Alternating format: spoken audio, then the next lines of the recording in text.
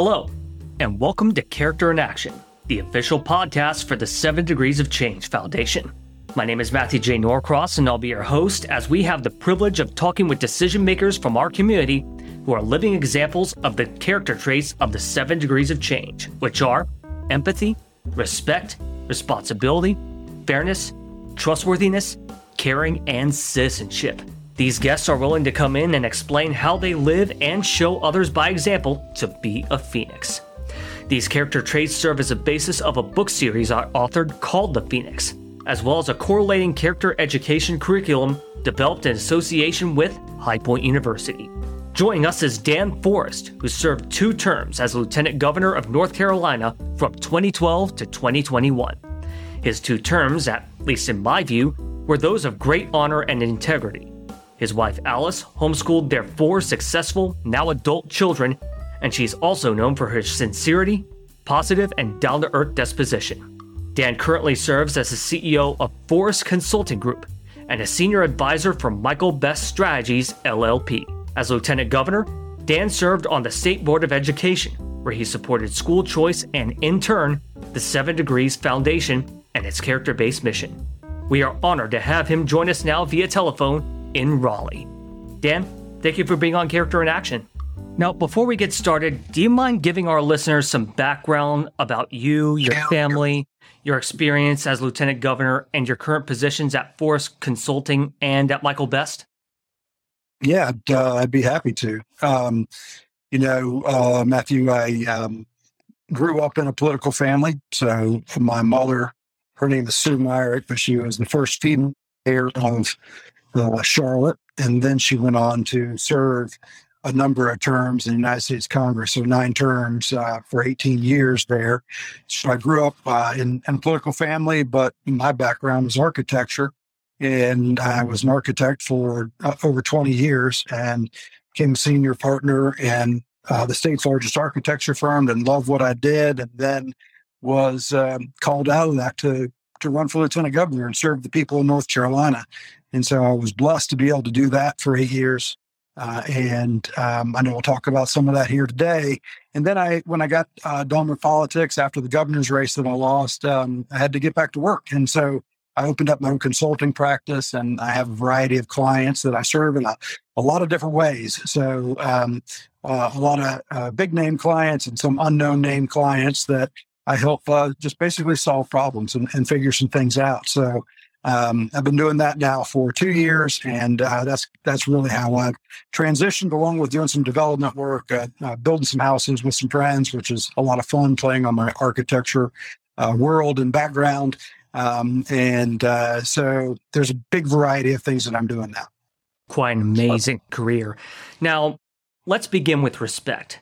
This is a key trait people of all ages need to learn. Showing respect for yourself, others, and property. And you could say this has become a lost art. As a husband, father, business person, and former public servant, how do you think we can rekindle the trait of respect today? Well, I think, one of the main ways we could do it is by getting people off of social media. I think that you lose a lot of respect for people when you don't have to face them. You're not right in front of them. You can hide behind a computer or a keyboard or a fake name, and you can say whatever you want. You can throw out all kinds of horrible things about a person when you really don't know them. But I've always used this line and used it with my staff as lieutenant governor, and I still use it today. And that line is, everybody has a story. And are you willing to spend the time to get to know somebody's story? It's hard work. It takes time and energy and sacrifice at times. But if you're willing to sit down with somebody and hear where they came from and what makes them tick and what's important to them, then you find out that we're all just human beings. We all really want the same thing. We want what's best for our family, our kids, our grandkids. We want to live in a city that's safe and secure. We want people to serve in those communities and political ways because we don't want to do it ourselves oftentimes. We're thankful for that. Once you sit down and know somebody's story, then you have a greater level of respect for them. But if you're willing to get angry and hide behind a computer, then I don't think you're ever going to see respect return. Yeah, I couldn't agree with you more. So you were the second highest elected official in the state of North Carolina. Moving on to responsibility, by the way. You were also the president of the Senate, etc. And part of that was passing laws that protect women and children, as well as an anti-boycott, divestment, and sanctions, or anti-BDS law. This was a great example of demonstrating the trait of responsibility. Tell us about that.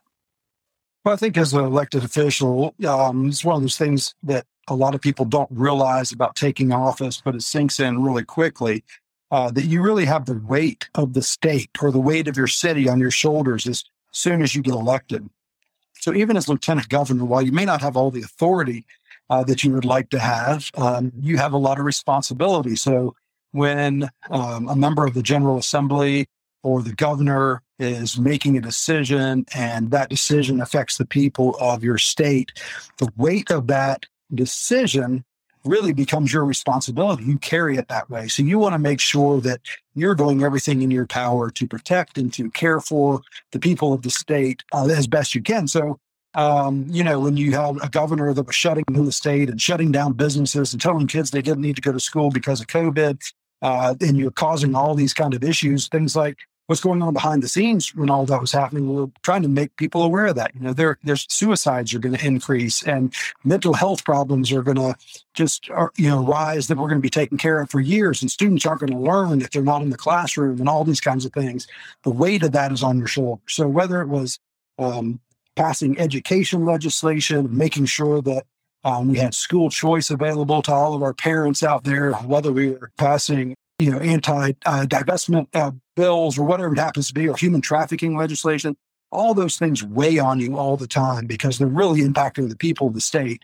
And as a public servant, that's one of the toughest parts of the job.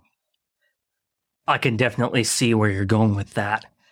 So moving on to fairness, how would you define fairness and how would you want people to demonstrate this trait both in their professional and their personal lives? Yeah, well, I think, I know you'd agree with me that life is generally not fair. And we go through life facing all kinds of situations that you look at and say, those things aren't fair. But if we look at it from the standpoint that we're striving for truth and justice, that we're striving for not equality, but equal opportunity for everybody. Take education as an example. All things aren't going to be fair in education. Some kids are dealt a pretty tough blow with the parents that they have and the family that they grow up in or the community they grow up in without resources. But to the best of your ability to provide equal opportunity for a student to get an excellent education so that they can go on and have a productive life and be a productive citizen and all those kinds of things. I think that's the way we're supposed to look at it. So what is the truth? What's the truth about education? What does justice look like from the standpoint of a young person in our state today that doesn't have certain opportunities? How do you define those things? So, fairness is probably misconstrued by a lot of people, that they think everything needs to be egalitarian and equal and that sort of thing. But I think to the best of our ability, truth, justice, and equal opportunity for everybody. Couldn't agree with you more. So let's move on to trustworthiness. Nowadays, this has become yet another lost art, especially in our government and in our institutions. How do you define and live out trustworthiness? And more importantly, how do you instill it in others? That's a good one. I think you said it. It's like, how do you live it out? What kind of example are you setting for people? When somebody trusts you, it's because somewhere along the way you earned their trust. Trust isn't just, you're not just born with it. It's not just automatically given to somebody. It's because of the way you act. It's because of the way you treat somebody. It's because of the way you listen to somebody. For example, when I was lieutenant governor, lieutenant governor was not a position of power, as you well know. It's a position of influence. So in order to be influential in the world of leadership and government, you have to build trust, and that's done over time. by caring for people, by listening to them, by making sure that when they say something, you understand what they say, by making sure that when they ask you to hold something in confidence, that you truly do hold it in confidence. All those things end up, building trust over time. And then when somebody trusts you, then they're willing to do about anything for you. And it's a lost art, but we're a bunch of individuals today. We focus on ourselves more than we focus on the people around us. And so that trust is just being torn down, but it's not a hard thing to build back. You just got to take the time and energy to do it. Yeah. Trust is definitely something you got to earn. And listening is definitely a key term. So moving on to caring. As a public servant, you were once billed on social media as someone who, quote, cares about the well-being of North Carolinians, unquote. But my question to you is, how did you demonstrate that act of caring for the people of this state? I hope,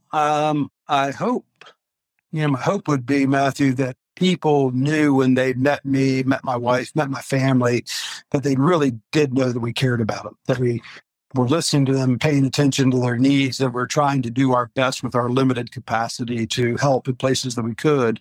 I think maybe the best example was during COVID. We were in a race for governor, but I was still lieutenant governor. And we saw, when the governor was shutting down restaurants all across the state and, businesses were closing down, we saw the need to go out and spend time with people. So my wife and I literally got on the road while everybody was kind of locked down and traveled around the state. And we would meet with like restaurateurs who, they owned their own business and they had no business. They're trying to serve people curbside and, take out those kinds of things, but they were literally losing their business. And so we would show up and we'd listen to them, and then we'd hand them a check. And sometimes it'd be $5,000, sometimes it'd be $10,000. And we did that out of our campaign funds while we were in the middle of a campaign. A lot of people said, you're crazy to do that. You shouldn't be doing that. But we saw that as the greatest need in our state at the time. And the people they'd talk to us and they say, we're going to be fine. We're going to be fine. And we'd hand them a check and they'd break down crying. I mean, the little husband and wife teams, whatever, they just break down in tears. And it happened multiple times where the people would say, we didn't know if we'd be able to keep our doors open another day, but this will allow us to keep our doors open. And so it's those kind of things where, you just see the need and you just go and join in and do whatever you can do to help. And it looks different to different people at different times, but that's how it looked to us at that point in time. Quite an amazing story. I remember how a lot of businesses were struggling during that time of COVID. Very sad. It was. So my final question to you is, how do you believe people across the state and this country as a whole should demonstrate empathy? Well, I think, we may have hit on that a little bit under the caring section there, but it's a lot like caring. Empathy and, sympathy would be, I feel for you. I'm sad for you. Empathy would mean, boy, I really know what you're going through. I've been through something similar. I can really relate to you.